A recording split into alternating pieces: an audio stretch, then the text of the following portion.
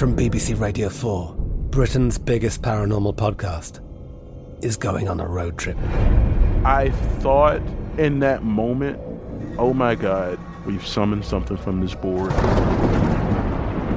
This is Uncanny USA. He says, somebody's in the house, and I screamed. Listen to Uncanny USA wherever you get your BBC podcasts, if you dare.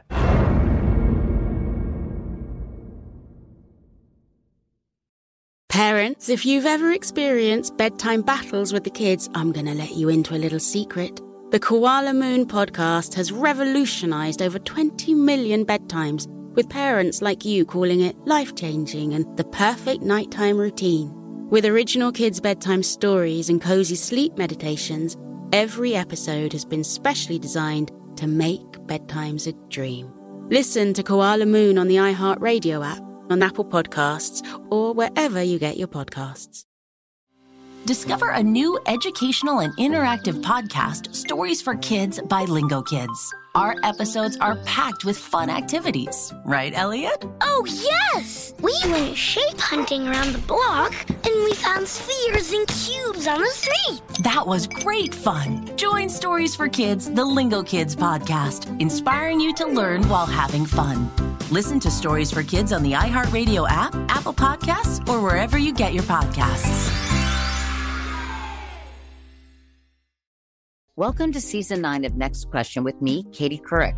I've got some big news to share with you in our season premiere featuring the one and only Kris Jenner. Oh my gosh, congratulations. That is very, very exciting. And that's just the beginning. We'll also be joined by podcast host Jay Shetty, Hillary Clinton, Renee Fleming, Liz Cheney, and many more. So come on in, take a break from the incessant negativity for a weekly dose of fascinating conversations. Some of them, I promise, will actually put you in a good mood. Listen to Next Question with me, Katie Couric, on the iHeartRadio app, Apple Podcasts, or wherever you get your podcasts. Hi, I'm Ethan Nadelmann, and this is Psychoactive, a production of iHeartRadio and Protozoa Pictures. Psychoactive is the show where we talk about all things drugs. But any views expressed here do not represent those of iHeartMedia, Protozoa Pictures, or their executives and employees. Indeed, as an inveterate contrarian, I can tell you they may not even represent my own. And nothing contained in this show should be used as medical advice or encouragement to use any type of drug. In this episode, we'll also be talking about sex and sexual assault. I have a feeling that today's podcast is going to be particularly interesting and maybe pushing boundaries and maybe pushing buttons. My guest today is Dan Savage. 30 years ago, Dan started writing a column on sex and relationships for the alternative newspaper in Seattle called The Stranger. And that thing over the last 30 years has become syndicated all around the United States. And then since then, he's also started his own podcast, which is called Savage Lovecast. So, Dan, thanks so much for joining me. I'm really looking forward to this conversation. Thank you for having me. I'm excited to have this conversation too. Yeah. So listen, let me first ask you, I think you and I are going to land up agreeing on a lot of stuff.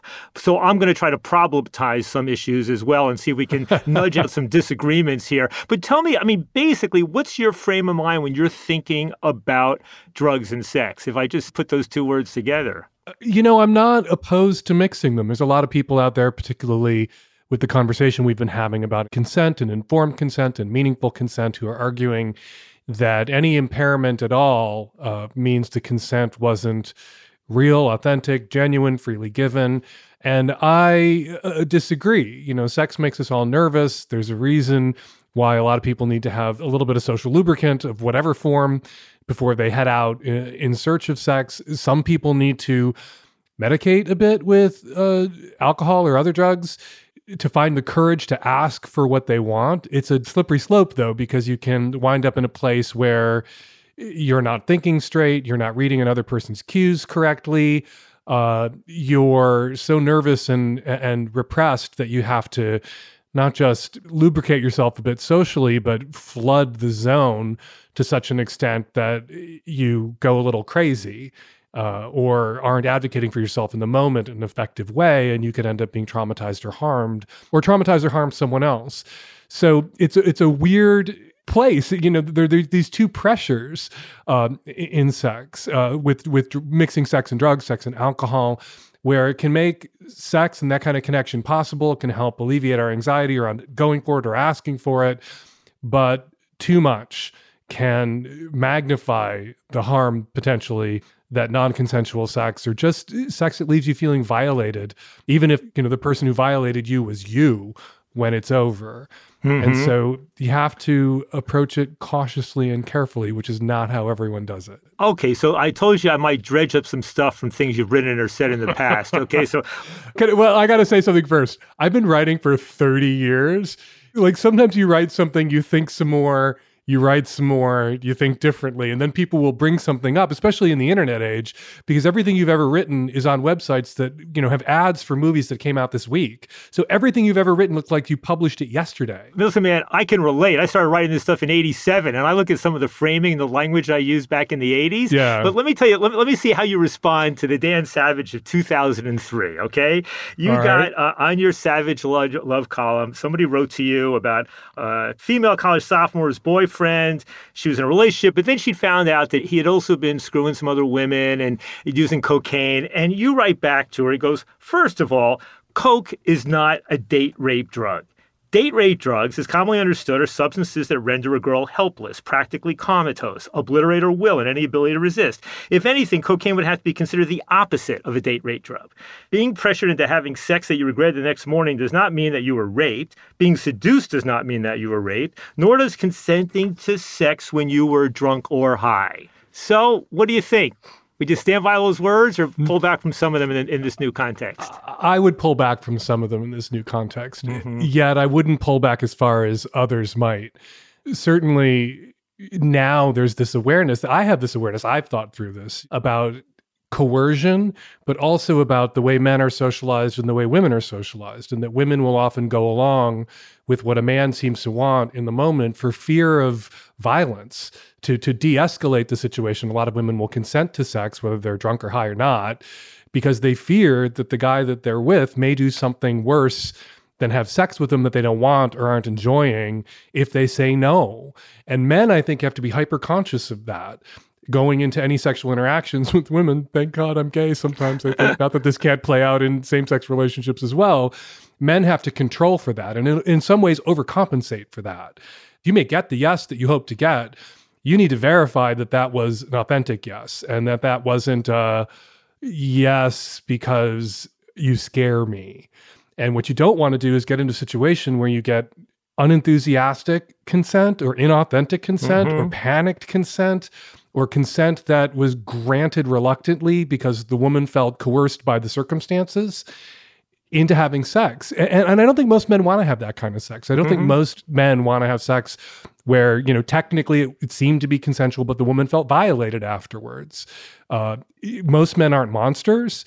Other men who are monsters at least have some sort of self-preservation instinct these days around not wanting to get into a Me Too situation like that, and will go to greater lengths. So I think that 2003 column was which is almost 20 years old, a little too glib with those distinctions. I was being a little too technical, right. in a way that gave men advantage or license that men don't deserve and shouldn't take. So there's, this phrase chemsex, right? And, and I came across there's a fellow named David Stewart who said he coined the term and it refers specifically to gay men and the use of particular drugs, crystal meth, GHB, GBL, cathinone, things like that. And other people defined it more broadly. But here's the question I want to ask you, right? So when people are entering, especially younger people, entering a situation where drugs and sex, like we're going to talk a lot on this show about drug set and setting, right? The basic idea that how drugs impact you have as much to do with the set and the setting as they do with the drugs themselves. And obviously the same is going to be true with issues around sex and possibly issues around consent. So somebody's going to a party, a club, whatever. It's one where sexual contact is understood to be part of what's the scene. somebody's taking drugs because they want to release some of those inhibitions. They want to explore some aspects of their sexuality or whatever in that context. And in that context, they are way out there and doing all sorts of shit that they may love in the moment, but feel bad about the next day. And that's on them. Okay. And that's, I think, a real risk of a sexually repressive culture is that some people, the only way they can give themselves permission to do what they want to do is to put themselves in a situation where they don't feel they're in control. They basically self-medicate the shame and inhibition away.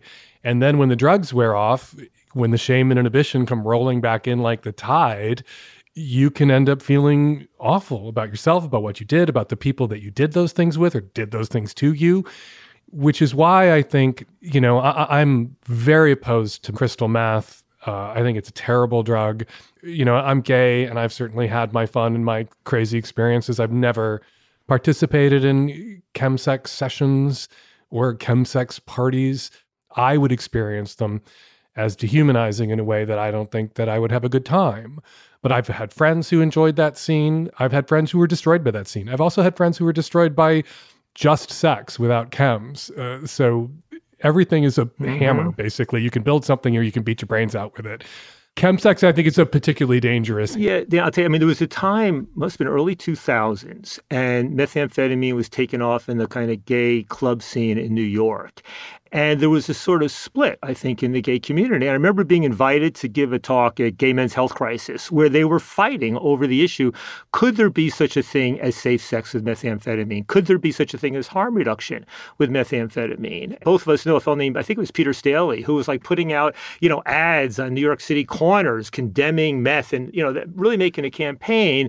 And it was weird. It was obviously trying to discourage young gay men from doing this stuff, but it was feeding into a stigmatization, demonization campaign as well. So if you had a friend of yours, a younger friend coming and saying, Dan, I really want to try this. I have a few friends who've done it and hasn't been a problem so far. Yeah, no, it's weird. I remember Peter Staley did do that ad campaign about meth. Peter and I had kind of a run-in about PrEP because I predicted, and I think I've been vindicated by the reporting and the data. Well, just explain to our listeners what PrEP is. Pre-exposure prophylaxis. It's a drug that gay men and other men who have sex with men can take so that basically prevents HIV infection. HIV-negative men on PrEP and HIV-positive men who have access to drugs and care, who have undetectable viral loads, are not capable of passing on HIV, which is why we've seen just a rapid plummeting in HIV infections. But PrEP doesn't protect you from the other sexually transmitted infections. And so, of course, it led to a huge spike in syphilis and gonorrhea and chlamydia among gay men who stopped using condoms because now they were on PrEP. Anyway, back to Peter and meth, and there in the harm reduction movement, which really started around HIV and condoms, that's when that idea kind of got injected into the gay health discourse. There seemed to be a lot of permission seeking flying under the banner of harm reduction or being laundered through harm reduction, because people would argue that, gay men were shamed for being gay, therefore you shouldn't shame gay men for using meth and staying up for 4 days and having sex with, 80 people at a never-ending party where nobody ever stepped out to have food or a glass of water and never slept.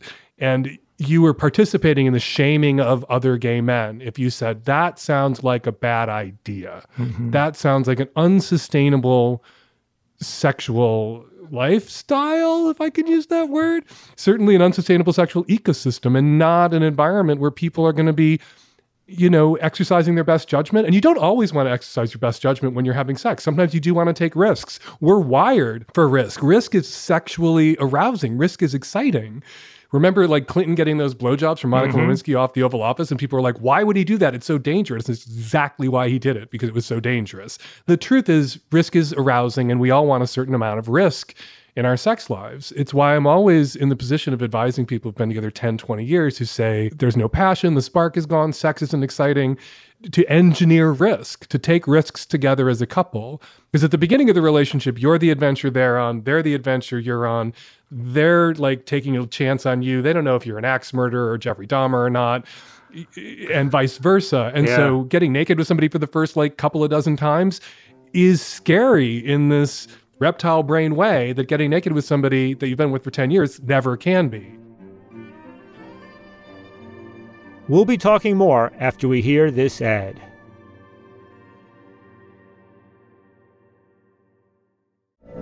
From BBC Radio 4, Britain's biggest paranormal podcast is going on a road trip.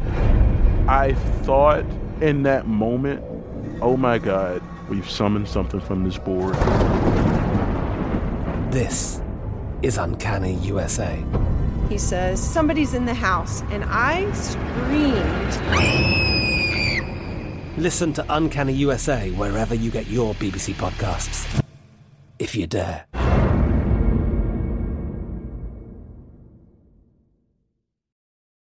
Parents, if you've ever experienced bedtime battles with the kids, I'm going to let you into a little secret.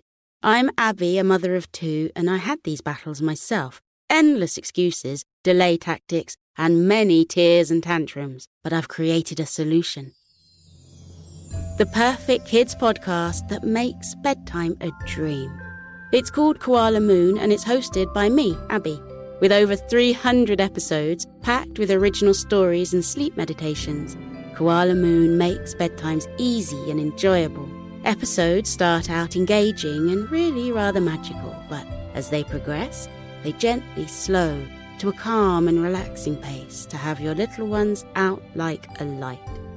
Since launching in 2022, Koala Moon has helped with over 20 million nights sleep and received over 6,000 5-star reviews. Win back your evenings. Listen to Koala Moon now on the iHeartRadio app, Apple Podcasts, or wherever you get your podcasts. Parents, ready to discover a new educational and interactive podcast for kids? Join Stories for Kids by Lingo Kids, where episodes are packed with fun activities. Right, Elliot? Oh, yes! We learned how to recycle at the beach. That was great fun. Callie, what do you say? It was. And that time when we did the science experiments and Billy made raisins dance. So cool, Billy. He did. Not to mention when a certain Elliot took up swimming classes with Lisa. That was me. Bet you can't catch me. I'm going to get you. All this fun and more in our Stories for Kids. Lingo Kids Stories for Kids is now available on Storybutton, the kid-friendly device for screenless podcast listening. Listen to Stories for Kids on the iHeartRadio app, Apple Podcasts, or wherever you get your podcasts. Welcome to Season 9 of Next Question with me, Katie Couric. It is 2024, and we're going to get through this together, folks. My campaign promise to all of you, here on Next Question, it's going to be a good time the whole time, we hope. I have some big news to share with you in our season premiere featuring Kris Jenner, who's got some words of wisdom for me on being a good grandmother, or in her case, a good lovey. You know, you start thinking of what you want your grandmother name to be. Like, are they going to call me grandma like I called my grandmother? So I got to choose my name, which is now Lovey. I'll also be joined by Hillary Clinton, Renee Fleming, Liz Cheney, to name a few. So come on in and take a break from the incessant negativity for a weekly dose of fascinating conversations. Some of them, I promise, will actually put you in a good mood. I loved it. Your energy and joy. I'm squeezing every minute I can for you out of this season of Next Question. Last question, I promise. You have to go, I have to go. But it's been so fun, and I can't wait for you to hear it. Listen to Next Question with me, Katie Couric, on the iHeartRadio app, Apple Podcasts, or wherever you get your podcasts.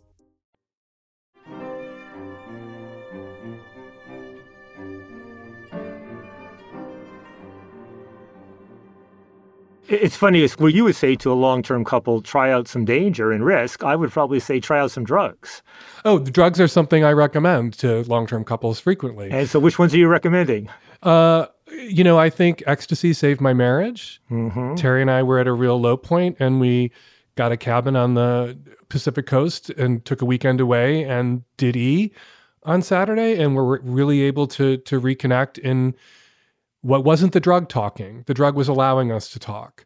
in an authentic way. And I think ecstasy saved my marriage. I've recommended MDMA to couples. Well, Dan, let me stop with the MDMA thing, because I'd say in my marriage, MDMA did not save our marriage, but I think it helped us come to a softer landing, where we then became very good friends thereafter and continue to be so, and co-raised our daughter and things like that. I could see MDMA doing that too. Yeah, but I mean, you can't take it every day. So obviously one has to bring those lessons into your life going forward. How did you and Terry take that experience and bring it forward in a way that didn't just wear off after a few weeks or months?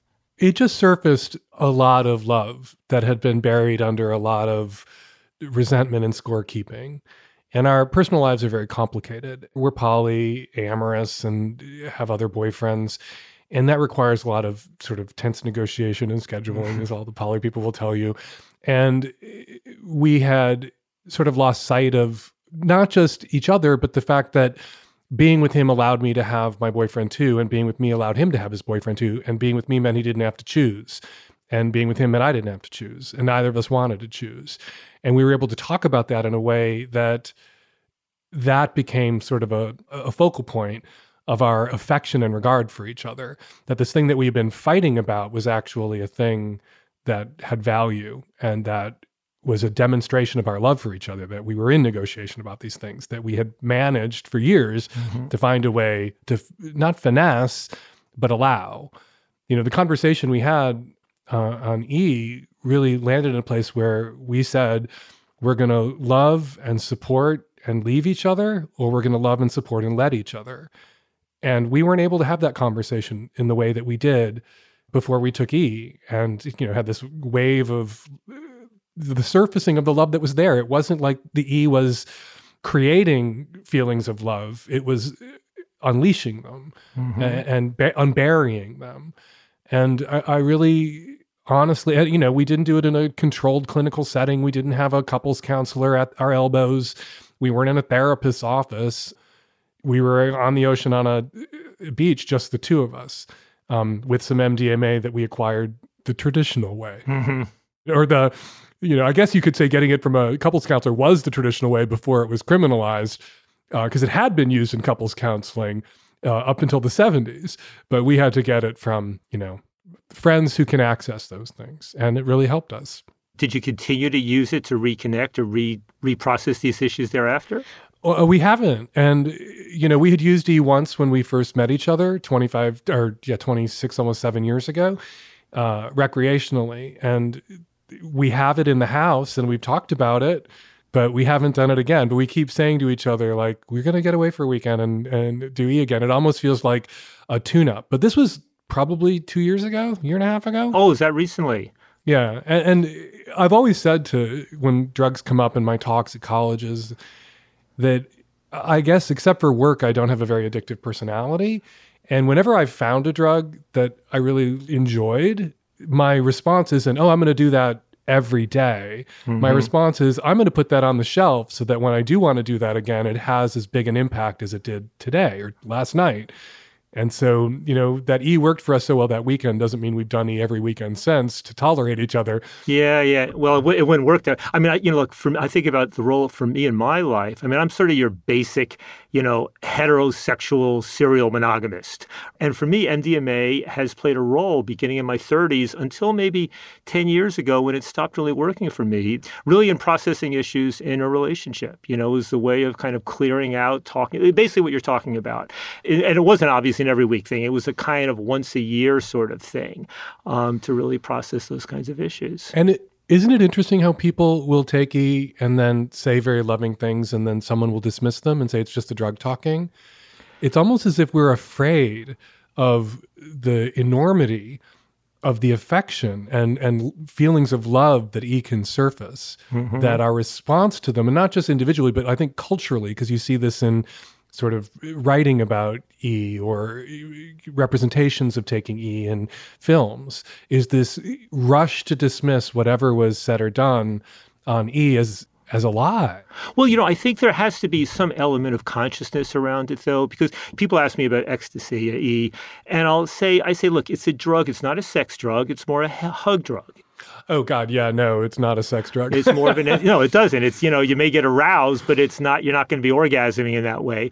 And that I also say it's a drug that will make you feel warmly towards strangers, lovingly towards friends, and profoundly in love with your lover. But what I also know is that the times I knew right from the beginning that it could wear off and that there could be a tendency, even among people who've done it and felt these incredible feelings of love, for those things to fade and say it's just the drugs. And so part of it, I remember the first time sort of sitting, looking at I was a wife at the time, while we're on it, and just looking in the eye and saying, this is going to fade. Let's think about how we come back, during the week, in the months ahead, where we try to bring up this feeling again without the drug. Because we know that, all drugs basically trigger altered states of consciousness, that can be triggered without those drugs. The question is learning how to teach yourself to trigger those things. So, and I think it's easier to trigger those things if you've experienced them as intensely as he can help you experience them. Like I love my husband. I certainly, when it's just, he and I on the couch watching TV in a very similar physical position as we were on that deck and, on the coast of Washington, like I'll feel that I love him. I don't feel this like, oh my God, I'm turning inside out. I love him, right? But that turning inside out feeling from 2 years ago helps me identify that feeling. Even when, life and stress and family shit has buried it. I think it's more easily surfaced. That's the word I always come to. That like E helped us surface a bunch of stuff that just the accrual of time and conflict. Life is a grind, and one of the traps that people who are in open relationships or polyamorous relationships can fall into is that your spouse or your committed partner, your primary partner, is the one you have to talk with about the rent and putting a new roof on the house and conflicts about kids and deal with a family crisis. And the boyfriend is who you turn to for fun. And you have to make a really conscious effort not to just have all the fun with the secondary partners and all the grind with the primary partner. Yeah, no, it makes sense. What about psychedelics? Have they played a role in your life? I took acid in college, and it was okay and not very strong. My then best friend and I were like wandering around this huge performance arts center looking at the woodwork, and it was kind of like moving, and I saw like lizard patterns, very like an Escher print in the floor. And then like 20 years later, I was in a gay bar and somebody offered me acid, and I took it expecting that sort of slightly visually enhanced experience. And then an hour later, they asked me if I was feeling anything, and I said no. And they asked me if I wanted another hit, and I took it. And the first hit hadn't hit yet. And then the first hit, and then the second hit. And nobody told me that in the intervening 20 years, the power of acid had increased by some exponential effect. And I saw that place that people don't come back from. Oof. So I am afraid of acid and kind of don't want to ever do it again. After. What about mushrooms or ayahuasca or things? Also, I was in a gay bar on Halloween in drag judging a costume contest. And then everybody in the bar found out I was tripping my head off on acid and was fucking with me all night. But I couldn't leave because I didn't trust that the sidewalk was actually not the ocean. And so you basically violated harm reduction 101 principles in terms of where and how you did that stuff. Yeah. I was very uninformed about acid the second time I did it and not prepared for that. I've done mushrooms a couple of times. Did mushrooms last pretty recently with my husband's boyfriend. We had some mushroom tea together and watched Cats. Which I think is the only way to watch Cats. But not the only thing to do while on mushrooms. But for you, and mushrooms and sex has not been a thing. No. And like a little bit of pot and sex, sometimes a little bit of alcohol and sex, but I'm grateful I'm a sober sex kind of person. I'm not like strictly always, but I've seen a lot of gay men self-medicate with alcohol and drugs so that they can have sex without being paralyzed by shame, without feeling guilty or conflicted. And it can create a really powerful association. I think it can carve a deep groove in someone. That's often what I see going on with the people that I have known. And that's an important distinction. I'm not going to say my friends who got into chemsex, because I have very few friends who got into chemsex, because I didn't know anybody who got into chemsex who came back from it in one piece. Some didn't come back from it at all. Some died. But nobody emerged from a couple of years in chemsex whole enough to have a friendship with. I think it's very deeply damaging. There's some things I don't think harm reduction applies to. Like, harm reduction doesn't apply to Russian roulette with 5 bullets in the gun, and that's chemsex. Well, I mean, you're more of an expert on these angles than I am, but I do know people who would say, that anything can potentially have a harm reduction approach to it, and that there's understanding that there are ways to use some of these substances which can enhance sexual intensity, et cetera, and to dabble in these things without going whole bore into them. And there's sometimes a bias in what we hear about stories because the people who screw up on drugs are the ones we always hear about, whereas the people who use them with some responsibility and control are the ones that keep it quiet, don't talk about it. It's so stigmatized in the eyes of everybody else. They don't want to be disapproved of, even though they're used to doing it in a, blah, blah, blah, blah, blah. It's funny you should throw that at me because I've always said that about three-ways and open relationships, particularly for straight people. Straight people would always say, like, 3-ways always mean the relationship collapses. It's always the end. And open relationships always fail. And no, those are the ones you heard about. If your parents had a 3-way or your dad cheated and your parents got divorced, you heard about it. If they didn't get divorced, you didn't hear about it. So you knew lots of couples, straight couples, who were successfully open or successfully sexually adventurous without the relationship falling apart. You just didn't know you knew them. Exactly. Maybe it's the same thing for me and people who can have one weekend a year where they do a bunch of math. And I draw a distinction between ketamine, meth, and what's the other one? GHB? GHB. Yeah. Although, there's an argument for low-dose amphetamine. It's different between chemsex, oftentimes involves very high-dose stuff. And, a lot of times with drugs, it's all about the dose. Yeah. No. You're not going there. Okay, I don't want to push in I'm not going to push drugs on you or tell you to give it a try. But I did meth once. Well, I'm talking also not about methamphetamine in the heavy form. Same ways in which millions of young adolescent boys are prescribed Ritalin, which is basically an amphetamine type drug. And if you were to snort or inject that, it would be like methamphetamine. And conversely, if you were to take methamphetamine in a small pill form, it would be more like the Ritalin that kids are taking. And there may well be an argument that taken in a very low dose, perhaps combined with cannabis, might actually be a positive thing. Only one of your teeth will fall out. Well, speaking from personal experience, no teeth fell out and it's got its benefits, I actually did do meth one time, and this is I think this was literally a plot line on Girls on HBO. I had done a little bit of cocaine in college. I had just moved to Seattle. I was 25 or 24 years old, and I was offered a white powdery substance to snort by somebody that I was having a 3-way with, and I did it. And then he told me it was meth. Because I was like, wow, that is some shitty tasting cocaine. Because I had done a bunch of coke in college. Well, a bunch, relative. For me, a bunch. I'd done it probably a dozen times. And I was not happy about it. And I was up for 2 days. And I felt like shit. Yeah. And I didn't do that much. That's a data point. That's not a trend. And that's an anecdote, not data. But it just confirmed for me that meth wasn't for me.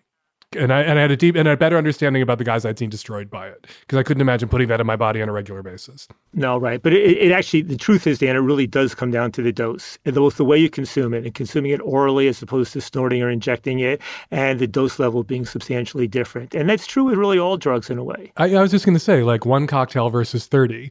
Exactly. There's a difference. Exactly. Alcohol poisoning can kill you. But you brought it up in the context of these chemsex parties. No, that's true. That's fair, yeah. I don't think there's a lot of moderation at chemsex parties.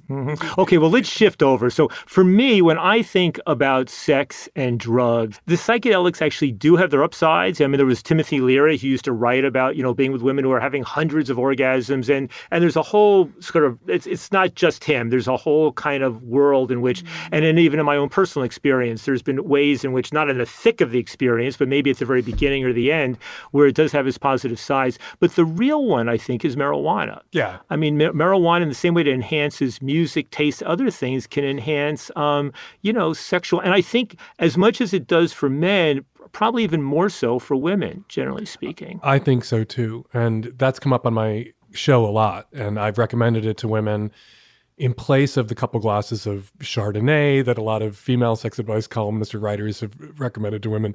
And I've gotten tons of, anecdotes, not data, feedback from my listeners who have experimented with pot. They found it disinhibiting. And I don't want to when you start making generalizations about men and women, you're making generalizations about 3.5 billion people, right. 4 billion people, and 4 billion other people. There'll be hundreds of millions of exceptions. Women have more shame and inhibition heaped up on them, and it's so constant that it can be a lot harder for a woman to know whether what she's doing is what she wants to be doing. The example I always cite is that 50 Shades of Grey phenomenon. It wasn't a bunch of 16-year-old girls buying that book and suddenly getting into S&M or realizing that power play turned them on. It was a bunch of middle-aged housewives who were suddenly getting into that book and realizing, because they finally had permission to fantasize about that from an external force, which was the bestseller list.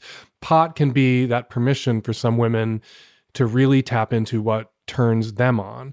And it does seem to have, when applied topically, an effect in the genitals for some women. There are like some THC lubes out there that I've gotten a lot of positive feedback on. I hate to sound like a wellness industry crank or hack, but the studies aren't done until there's some anecdotal screaming and yelling about the DIY effects that people are creating. Right, because there's very little evidence on topicals and like CBD, THC, things like that. Yeah, maybe it's just a feeling of being naughty, that you're applying this previously forbidden illegal substance to your genitalia in a form of a lube. And just the act of it is exciting enough that it's a placebo. I was about to say, it calls for a placebo test right here. But I think there's another variable, too, which is related to what you're saying, which is I think that in a way marijuana can help quiet the chatter in the brain that can stand between a woman and attaining or achieving a better orgasm, right? It's that kind of, in the same way that you can focus more intensely on music or on touch or things like that, it enables, I think both for men and women, but maybe even more so for women, to just quiet that stuff so that you're fully focused in the moment on the experience. In Macbeth, talking about alcohol, a character says, booze basically inspires the desire and impedes the performance. I'm paraphrasing perhaps badly. So we know that, at least in men, we've acknowledged for hundreds of years that alcohol can have a deflating effect. Well, the clitoris is an erectile tissue too, with 2 erectile chambers and a glans, just like a penis. And it stands to reason that alcohol that can make it hard for a guy to get it up can make it hard for a woman to become fully aroused. Whereas pot doesn't interfere with that ability for most men. So it stands to reason, women basically have everything that men have, just the package was assembled in a very different way. A penis is a giant clit, actually, in sex differentiation. Although with fewer nerve endings, unfortunately. Yeah. Well, that's why you have the prostate and other compensations. Let's take a break here and go to an ad.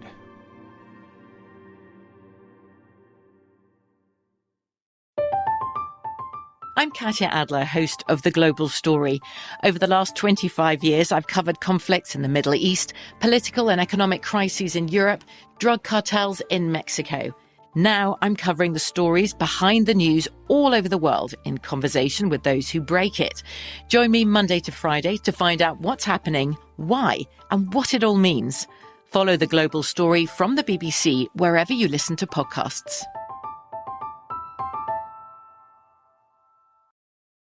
Parents, if you've ever experienced bedtime battles with the kids, I'm going to let you into a little secret. I'm Abby, a mother of 2, and I had these battles myself. Endless excuses, delay tactics, and many tears and tantrums. But I've created a solution. The perfect kids podcast that makes bedtime a dream. It's called Koala Moon, and it's hosted by me, Abby. With over 300 episodes, packed with original stories and sleep meditations, Koala Moon makes bedtimes easy and enjoyable. Episodes start out engaging and really rather magical, but as they progress, they gently slow to a calm and relaxing pace to have your little ones out like a light. Since launching in 2022, Koala Moon has helped with over 20 million nights' sleep and received over 6,000 5-star reviews. Win back your evenings. Listen to Koala Moon now on the iHeartRadio app, Apple Podcasts, or wherever you get your podcasts. Parents, ready to discover a new educational and interactive podcast for kids?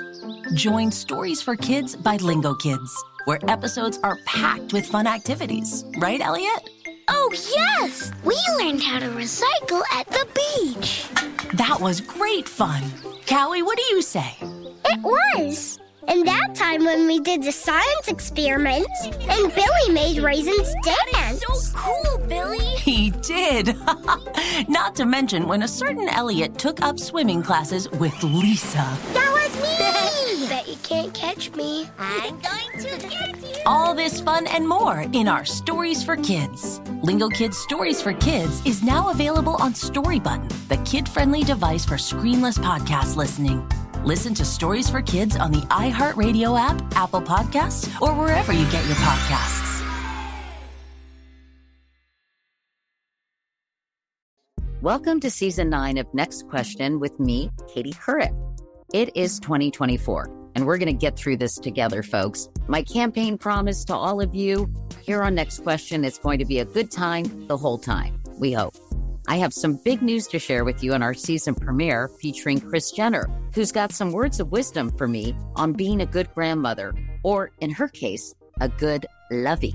You know, you start thinking of what you want your grandmother name to be. Like, are they going to call me grandma like I called my grandmother? So I got to choose my name, which is now Lovey. I'll also be joined by Hillary Clinton, Renee Fleming, Liz Cheney, to name a few. So come on in and take a break from the incessant negativity for a weekly dose of fascinating conversations. Some of them, I promise, will actually put you in a good mood. I loved it. Your energy and joy. I'm squeezing every minute I can for you out of this season of Next Question. Last question, I promise. You have to go, I have to go. But it's been so fun, and I can't wait for you to hear it. Listen to Next Question with me, Katie Couric, on the iHeartRadio app, Apple Podcasts, or wherever you get your podcasts.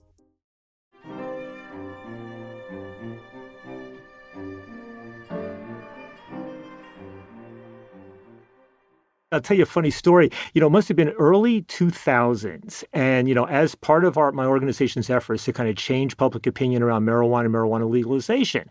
And one of the things we saw was a significant gender gap. The numbers were like 45% of men and 35% of women favored legalizing marijuana. And so I was trying to figure out what to do about that.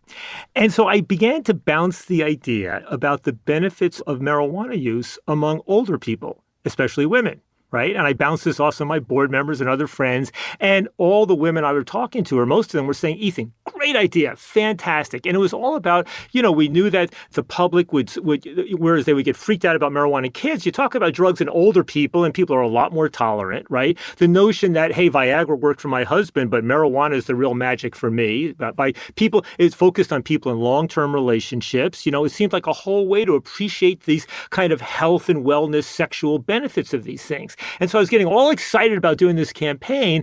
And then I ran into a couple of problems. Whereas the older people I talked to oftentimes loved the idea, my younger staff, my communication staff, they were totally opposed. And the reason was, I think, because the thought about sex in older people hit the yuck factor and they just didn't want to run with it. And I just basically had to let go of the thing. They didn't want to think about their parents fucking. Exactly. Who wants to go there? So I think that stuff has really evolved. I mean, now that you see that as marijuana is becoming increasingly legalized, there's very little increase in adolescent use, but there's a tripling or quadrupling of use among elderly people. And I think some fair bit of it has to do with long-term married couples invigorating and keeping alive their relationship. I've seen that too. And I think that's really positive.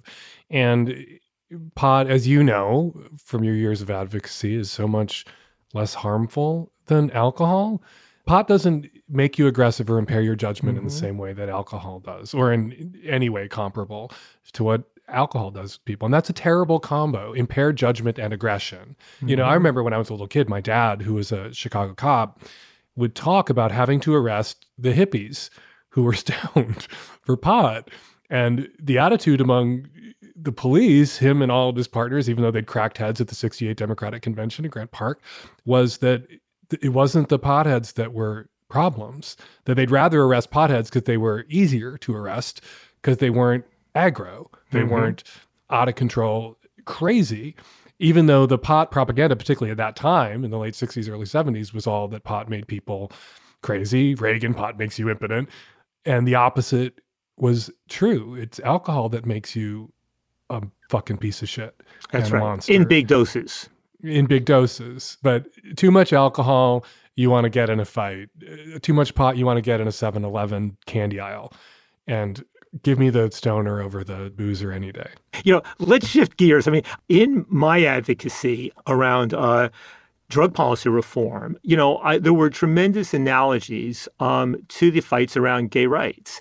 And I oftentimes, especially on the marijuana piece of drug policy reform, that the gay rights movement really felt like something of an elder sibling, somebody who was paving the way, and for all sorts of reasons, all these powerful analogies between that struggle, ranging from the stigmatization on the one hand to elements of personal autonomy on the others. And I wonder how much that's been part of your thinking around these issues. I certainly think there's a parallel there. And remember, the gay rights movement was the offspring of the women's rights movement, which was the offspring of the civil rights movement. Each inspired the other. And I do remember years ago when NORML adopted coming out as a metaphor, what they were importuning people who smoked pot recreationally to start doing, because the public image of the pothead and the reality of the pot user were in such conflict. And so many more people used pot responsibly and recreationally than anybody who made policy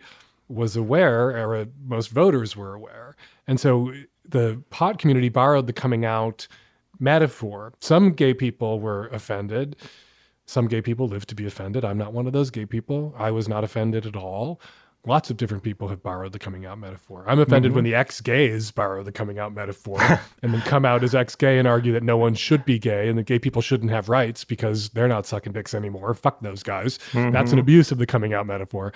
But I think the pot folks adopting it was an affirmation of the secret weapon of like the gays. We were randomly distributed throughout the population and embedded in every family. It's not a perfect analogy, but if race worked the same way, we would live in a very different world. If you found out your kid was black when your kid turned 15 or 13, George Zimmerman would be on death row. Yeah. Well, let me ask you this. Let me push you a bit, because I've seen some things where maybe we can find some room to disagree on something here, which is that I also think there's an element of identity, right? So for me, in trying to build a drug policy reform movement, I saw myself in following the footsteps and standing on the shoulders of civil rights and women's rights and gay rights and other fights against minority groups that were discriminated against. And it raised questions about to what extent one's use of illicit drugs created a sense of identity in a way. And there was even a phrase I would sometimes use that I don't like the sound of it, so I never used it a lot, but it was drugism.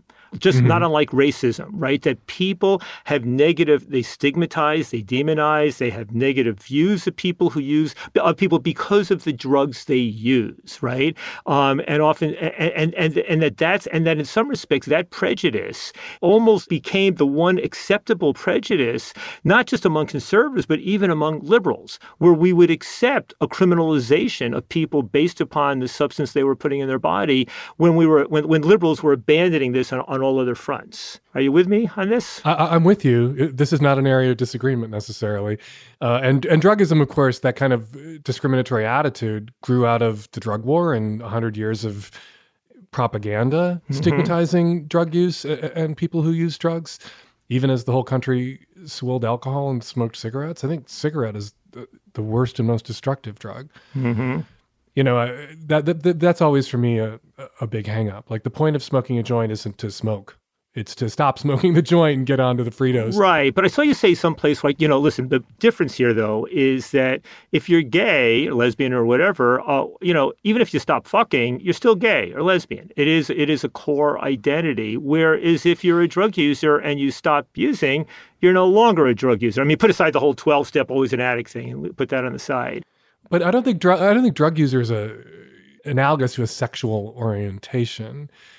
Is it? Well, let me press you on this, right? And it also raises the issue of how much stigmatization plays a role, right? So for me, if I think about in my own evolution from being a kid who was totally stupid on issues about homosexuality and what have you.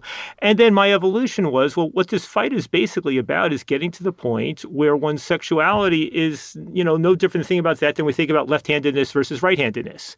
I mean, roughly the same percent of the population are probably gay or left-handed. But we don't even think about left-handedness. There's no negative thing attached to it at all. Anymore, exactly. And the question is now in terms of as being gay or lesbian or even other parts of LGBTQ become more normalized, hopefully, does that sense of identity, connection to that identity, become increasingly diminished? Well, some people are arguing that it already has.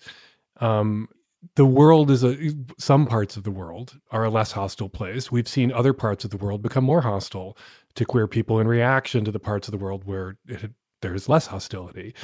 You have countries like Russia trying to assert its moral superiority over the decadent West by killing gay people and queer people and trans people and persecuting them in ways that they weren't persecuting them 20 years ago. Mm-hmm. So individual results may vary. Check your geolocation before you make statements about like how, much better everything is for queers. The difference, I think, though, is the overwhelming majority of people are straight, like 97%, 95%. And all queer people are going to face the heterosexual and cisgender assumption. And it's not an irrational assumption. When something's correct 97% of the time, that's an assumption that human beings are going to make. Even gay human beings are going to make those kinds of assumptions when they're correct 97% of the time. So all gay people, all queer people going forward are still going to have to come out, are still going to have to push away the assumption that was made about their sexual orientation or their gender identity and assert themselves as gay, lesbian, bi, or trans in a way that a straight person doesn't have to assert themselves as straight because the default identity, the presumed identity, the assumption fit and wasn't, a hair shirt like it was for us. Yeah. And when it comes to drug use, don't we all use drugs? When I go to the pot shop that is literally 3 blocks away from my house, in the city where I used to smoke a little weed on my back porch and worry about a neighbor calling the cops and the cops coming, which was an irrational worry. I'm a white guy in a white neighborhood predominantly, and the cops are not going to come arrest me on my porch, but it still played in the back of my mind, like, because I have worst case scenario disorder. And now I walk to the pot shop, I don't see 21-year-olds in there. I see people my age in there. Your state, Washington State, was the first state to legalize marijuana. Now a third of the states or a little more have done so.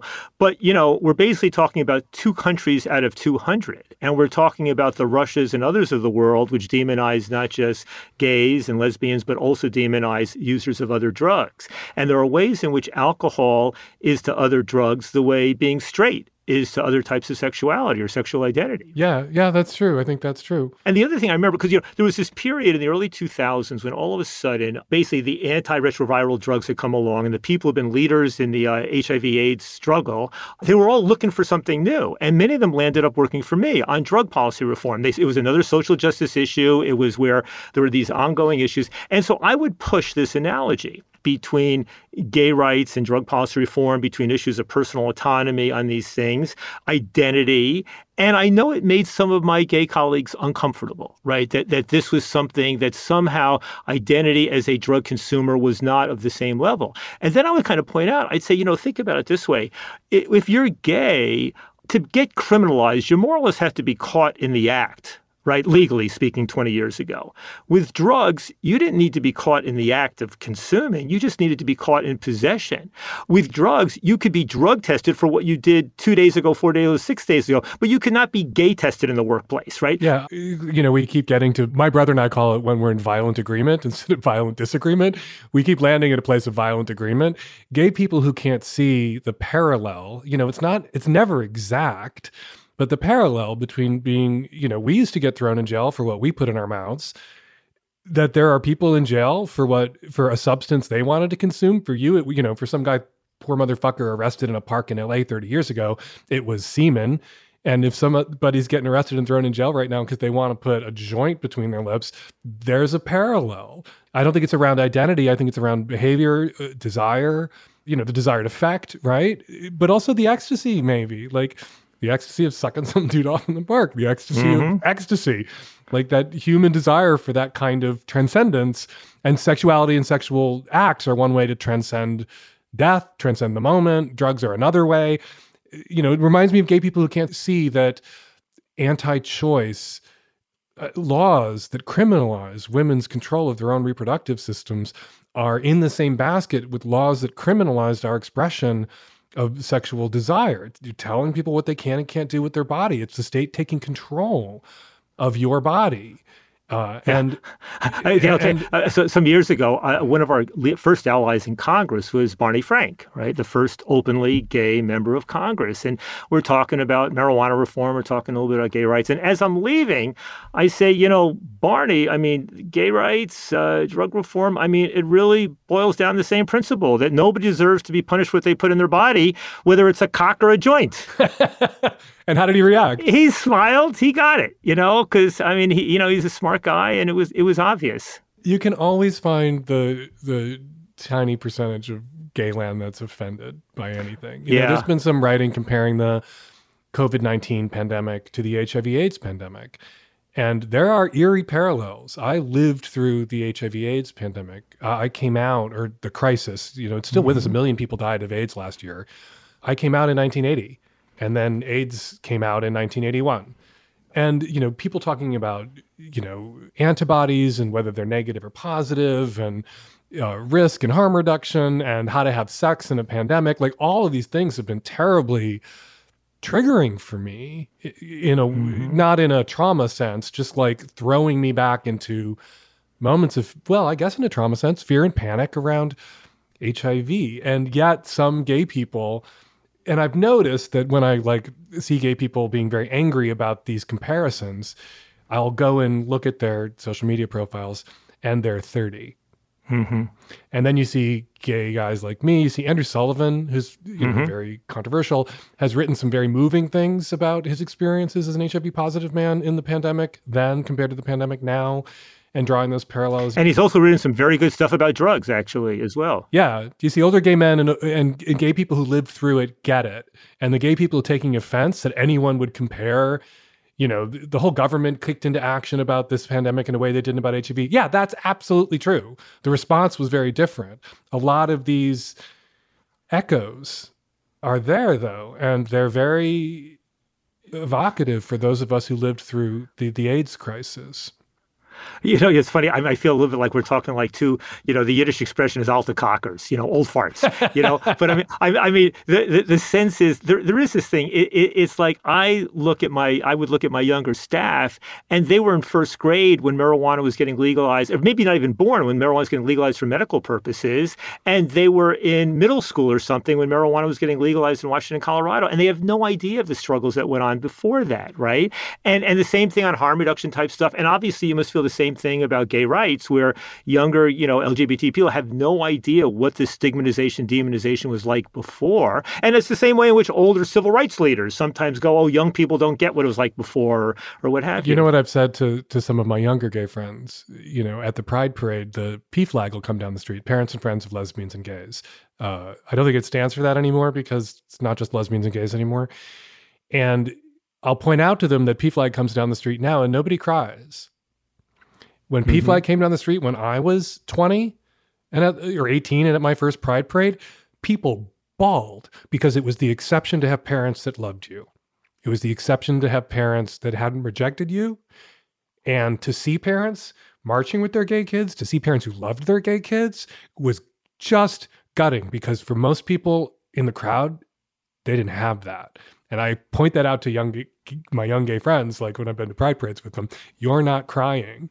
Please be aware of what that means, because I can't even talk about P-Flag. I'm crying right now. I can't even talk about P-Flag without getting weepy, because, you know, when I came out to my mom, who I loved and who loved me, I had a friend waiting on my porch because there was no cell phones. There was no texting people in an emergency. I had a friend waiting on my porch whose apartment I could go live in with him on his couch if I got thrown out that night. And now people come out to their parents, and it's exceptional when the parents reject them. It's shocking. Like news stories get written about that. No, in fact, but isn't that great that they take it for granted because now they're fighting to like. It means we won. It means that we've been our generation has been victorious. It means we won. And when you win movements, what do? They move on to what hasn't been won yet. That's what they're supposed to do. Exactly. During the marriage equality fight that I was very involved in, people would say, oh, the gay rights movement was supposed to be about liberation and sexual freedom and not marriage. And I would say to them, okay, well, we have secured the right to suck a million dicks and wear an appalling outfit to the Pride Parade without getting arrested. Yeah. Job done. But the movement has moved on to what we don't have yet, which is marriage. Yeah, exactly. And it's I mean, I look at with the marijuana legalization victories. I mean, until almost last year, there's still 700,000 people in America being arrested for marijuana, mostly possession, and disproportionately young men of color and all that. Now that we're legalizing, the stories that bring me to the same tears that you had when that flag was waving was when I hear about people who are being suddenly let out of jail or dismissed from court or having their records expunged because now they're free. And my own personal experience of that, literally, I mean, we're having this conversation now in early May. Literally just a few days ago, I went with an old buddy, right? And we were taking a walk in Central Park, and New York has just changed the law so that you can smoke a joint openly anywhere you can smoke a cigarette. First state in the country to do that, right? Now, you're not allowed to smoke a cigarette in Central Park, which means you can't smoke a joint. So we walked outside Central Park. We're sitting on a bench on Fifth Avenue, right? And I said, let's light up. And there's a cop sitting across the street in his car. And my friend goes, Ethan, there's a cop there. We can't. I said, Howard, this is the meaning of freedom. We can light up this joint with a police officer sitting in the car across the street, and we are totally legal. And that feeling that, what we were fundamentally fighting for was freedom, right, is something that I hope people just keep hanging on to that. There was a citizen initiative in Seattle to make marijuana crimes the lowest law enforcement priority. So if the police were arresting more people for pot than for jaywalking, the police were breaking the law. And it got onto the ballot, and every city council member, the mayor, the governor, it was a Democrat, I think, at the time, the entire political establishment said, vote no. It passed by 65%. It was really the trial balloon for decriminalization in Washington State. No, that's really true. We got there first. Well, you remember who it was? It was a young guy named Dominic Holden, right, who was your colleague at the newspaper The Stranger and my ally in the drug policy reform movement. And he pioneered this idea. We were already moving forward on medical marijuana. That was changing one element of it. The racial justice piece had not yet really emerged. And here out of Seattle comes this beautiful measure basically saying to the cops, we can't force you, but we're telling you this should now be the lowest priority of enforcement. It was a big breakthrough. And then when it was on the ballot statewide to decriminalize, to legalize, regulate open pot shops, almost every, I think, political elected official in blue Washington said vote no. And overwhelmingly, people voted yes. And I was just thinking about that when I-62 passed and came into effect, because, that I mentioned earlier, like having a joint in my backyard and worried, like, what if a neighbor smells this and calls the cops and they're bored and they want to make it seem like marijuana enforcement isn't just something that they do to black kids. And so they make a point of driving into my neighborhood, arresting me. And I would have those anxieties. And it was the feeling of smoking pot in public after that passed and just feeling free was tremendous. I got to say, though, that I think one of the missing, and I've argued this, I've written things about this, I get so angry at elected officials when they say it's no longer a crime. It's not a crime to possess pot now. Therefore, these people with records for possession, those records should be cleared. It's not a crime to sell it anymore either. And yet there are people in jail for selling it still, who sold it when it was a crime, just like there are people in jail for possessing it when it was a crime. And we need to, the movement, and you hear more about this now, and I think they're doing this in New York, needs to argue for expunging the records of people who had dealing convictions. I mean, Dan, the fact of the matter is when that initiative, my organization was not involved in drafting the initiative in Washington State that year, but the fact of the matter is the first generation of these new laws are typically more restrictive because public opinion is not advanced as far. So we could not put those expungement provisions because that might have been a no-go for people who otherwise vote for it. There were provisions about continuing to allow drug testing, which we're now able to really restrict in the the later laws. There were issues about where the tax revenue went.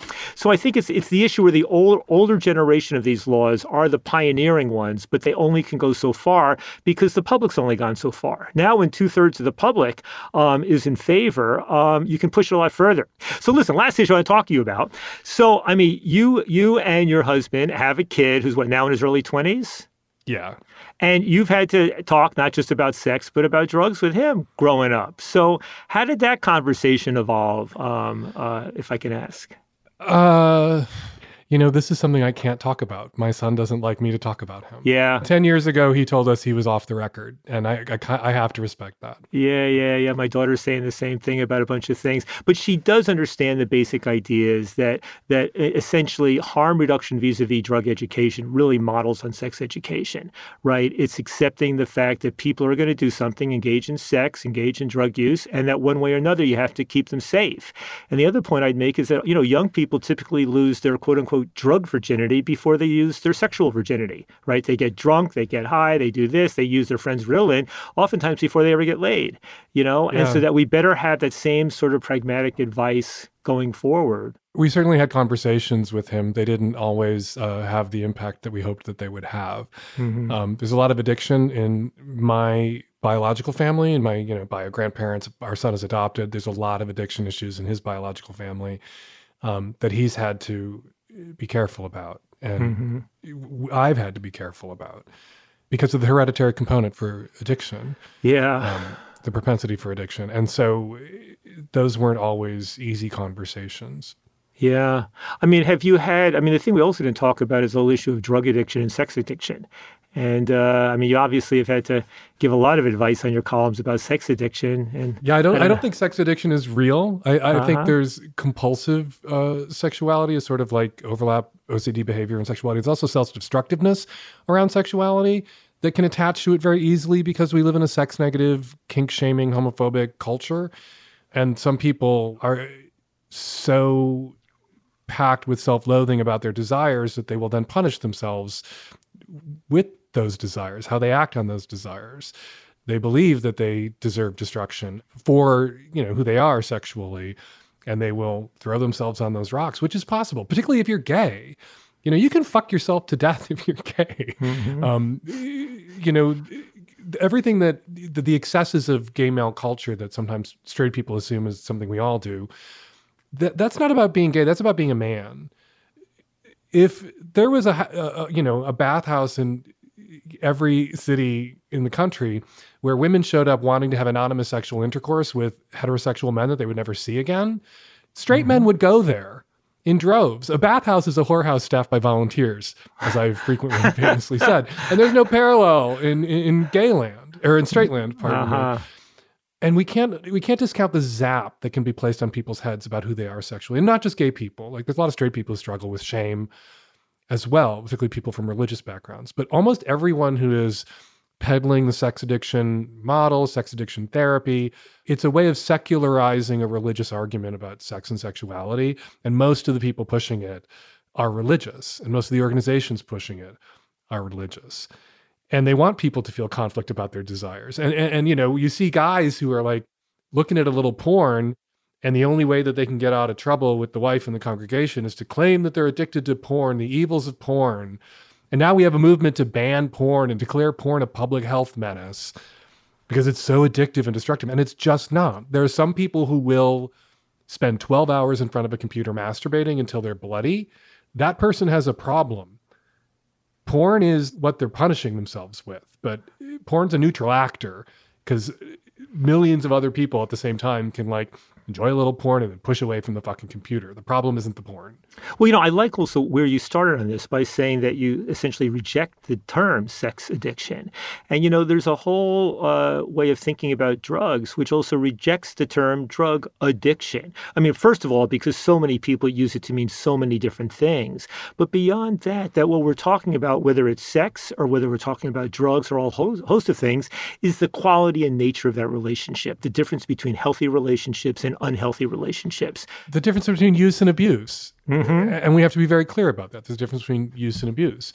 And when it comes to the sex addiction model, very often what people mean by sex addiction is someone is having more sex than I think that they should have or should want to have, or a different kind of sex than I think anybody should want to have. Mm-hmm. And it's about a moral judgment and shame, and not about harm necessarily. It's possible to have tons of gay sex. It's possible to have multiple partners. It's possible to, be straight and swingers, or, a serial monogamist, or whatever, and be healthy. It's not one woman, one man marriage, heterosexual missionary in the dark for life to be healthy. Although anybody that deviates in the slightest way from that standard is in danger of being labeled a sex addict. Mm-hmm. Well, and there's also an analogy there to drug use, which is that one can use some drugs every single day, but if it's not causing a problem in your life, it's not really an addiction. One can use a multiplicity of different drugs for long periods of time for different reasons. And once again, it's not an addiction unless it's really causing problems. But can you acknowledge that there's a potential health consequence there to that kind of habitual, regular use? I can acknowledge, I have written very controversially for the gays, that it is possible to suck too much dick, that the more men that you're having sex with, the more risk you're running, not just for STIs, but for Jeffrey Dahmer's and John Wayne Gacy's and Andrew Cunanan's. The more people that you have sex with who don't care about you, they just care about the sex, the likely you are to wind up in bed with someone who is going to harm you. Right. Maybe not murder and eat you, but... And the same thing is true in that relationship with a drug. I mean, nicotine itself, you can be taking it every day all your life in a relatively safe way. It's not really going to harm you. You're smoking a pack of cigarettes every day. There's a very good chance it's going to kill you, right? Alcohol, you can have the occasional drink, and there might be slight risks associated with that, especially with older women and such. But by and large, if you're drinking a pint a day or a quart a day, that could destroy your liver and kill you. With cocaine, you can play with it, but in the wrong amounts, it can kill you. With opioids, it can become a lifelong medication for some people and actually enhance the quality of your life, especially if you're using it in a controlled, responsible way.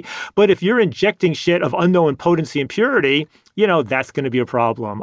Psychedelics, where the benefits so much exceed the downsides for so many people, but you do it in a stupid context, to go back to where you started off at your LSD trip, not such a good idea. You could land up in trouble there. So it's just, the aggravating thing is there's no clear line that we can't draw as a definite line. There are guys out there who can drink or use a little bit of drugs, or drink more or use more drugs than someone else can drink or use drugs and still be healthy and functional, and they're fine. But there's a point at which we all recognize, 12 drinks in a night, every night, you have a problem. 6, maybe you have a problem. Mm-hmm. Exactly. 2, you don't have a problem. And it's our inability to draw a clear line, because individual results may vary, that make these conversations so not unproductive or unsatisfying, just we can never resolve them. We can never come up with the recommended daily dose of anything. You kept breaking up dosage, because an individual's body, their tolerance levels, what works for them. But at a certain point, we can, we can't see where the line is, but we can see when someone's gone so far past it that it's definitely a problem. Yeah. When it comes to sex, when it comes to food, when it comes to drugs, when it comes to Twitter, when it comes to almost everything, we can see when it's a problem, but we can't see quite the point it tips over into the problem. No, that's true. I mean, now we see as the COVID restrictions are lifting, do you think we're going to have this explosion of reckless sex and drug use coming up ahead in the next year or two? Well, I was talking about Nicholas Christakis' book last week, where he's predicting that there will be an explosion of hedonism. I labeled it the whoring 20s. We'll see. We're also in the midst, other social scientists have documented a kind of a sex recession, where more and more people are making their sexual debuts, as they're called. We are all debutantes. It's nice to think about later in life. There's a lot of people who have had no sex partner in the last year, on average, and that's the pre-COVID years, than ever before. And so we'll see. I know people are desperate to get out there and drink strangers' spit, but we'll see where the intersection of the sex recession and this pent-up demand comes. On that note, I just want to thank you. I love talking with you, man. This was so much fun. And hopefully we meet in person one of these days. You're welcome. And I'm glad I didn't have too many more quotes from my old columns thrown at me. I'm sure you have more. I did have a few more, but I said I'll leave them there, Psychoactive is a production of iHeartRadio and Protozoa Pictures. It's hosted by me, Ethan Nadelman. It's produced by Katja Kumkova and Ben Kiebrick. The executive producers are Dylan Golden, Ari Handel, Elizabeth Giesis, and Darren Aronofsky for Protozoa Pictures, Alex Williams and Matt Frederick for iHeartRadio, and me, Ethan Nadelman. Our music is by Ari Belusian, and a special thanks to Avivit Bar Yosef, Bianca Grimshaw, and Robert Beatty. If you'd like to share your own stories, comments, or ideas, please leave us a message at 833-779-2460. That's 1-833-PSYCHO-0. You can also email us at psychoactive@protozoa.com or find me on Twitter at Ethan Nadelman. And if you couldn't keep track of all this, find the information in the show notes. Tune in next time for my conversation with Melissa Moore, my former colleague at Drug Policy Alliance who led the successful effort to legalize marijuana in New York State. All the evidence showed that if you were to randomly stop 100 black kids, 100 brown kids, 100 white kids in almost any city in America, virtually the same percent of them would have marijuana in their pocket. But the black kids were 2 to 10 times more likely to get busted than the white kids. That's right. And, you know, the data that we have from the Department of Health in New York City in particular shows that young white people in New York City actually use cannabis at significantly higher rates than black and Latinx young people in the city. And yet what we see as the enforcement is pretty much the exact inverse of that. Subscribe to Psychoactive now so you don't miss it. I'm Katya Adler, host of The Global Story. Over the last 25 years, I've covered conflicts in the Middle East, political and economic crises in Europe, drug cartels in Mexico. Now I'm covering the stories behind the news all over the world in conversation with those who break it. Join me Monday to Friday to find out what's happening, why, and what it all means. Follow The Global Story from the BBC wherever you listen to podcasts. Parents, if you've ever experienced bedtime battles with the kids, I'm going to let you into a little secret. The Koala Moon podcast has revolutionized over 20 million bedtimes, with parents like you calling it life-changing and the perfect nighttime routine. With original kids' bedtime stories and cozy sleep meditations, every episode has been specially designed to make bedtimes a dream. Listen to Koala Moon on the iHeartRadio app, on Apple Podcasts, or wherever you get your podcasts. Discover a new educational and interactive podcast, Stories for Kids by Lingo Kids. Our episodes are packed with fun activities. Right, Elliot? Oh, yes! We went shape hunting around the block, and we found spheres and cubes on the street. That was great fun. Join Stories for Kids, the Lingo Kids podcast, inspiring you to learn while having fun. Listen to Stories for Kids on the iHeartRadio app, Apple Podcasts, or wherever you get your podcasts. Welcome to Season 9 of Next Question with me, Katie Couric. I've got some big news to share with you in our season premiere featuring the one and only Kris Jenner. Oh my gosh, congratulations. That is very, very exciting. And that's just the beginning. We'll also be joined by podcast host Jay Shetty, Hillary Clinton, Renee Fleming, Liz Cheney, and many more. So come on in, take a break from the incessant negativity for a weekly dose of fascinating conversations. Some of them, I promise, will actually put you in a good mood. Listen to Next Question with me, Katie Couric, on the iHeartRadio app, Apple Podcasts, or wherever you get your podcasts.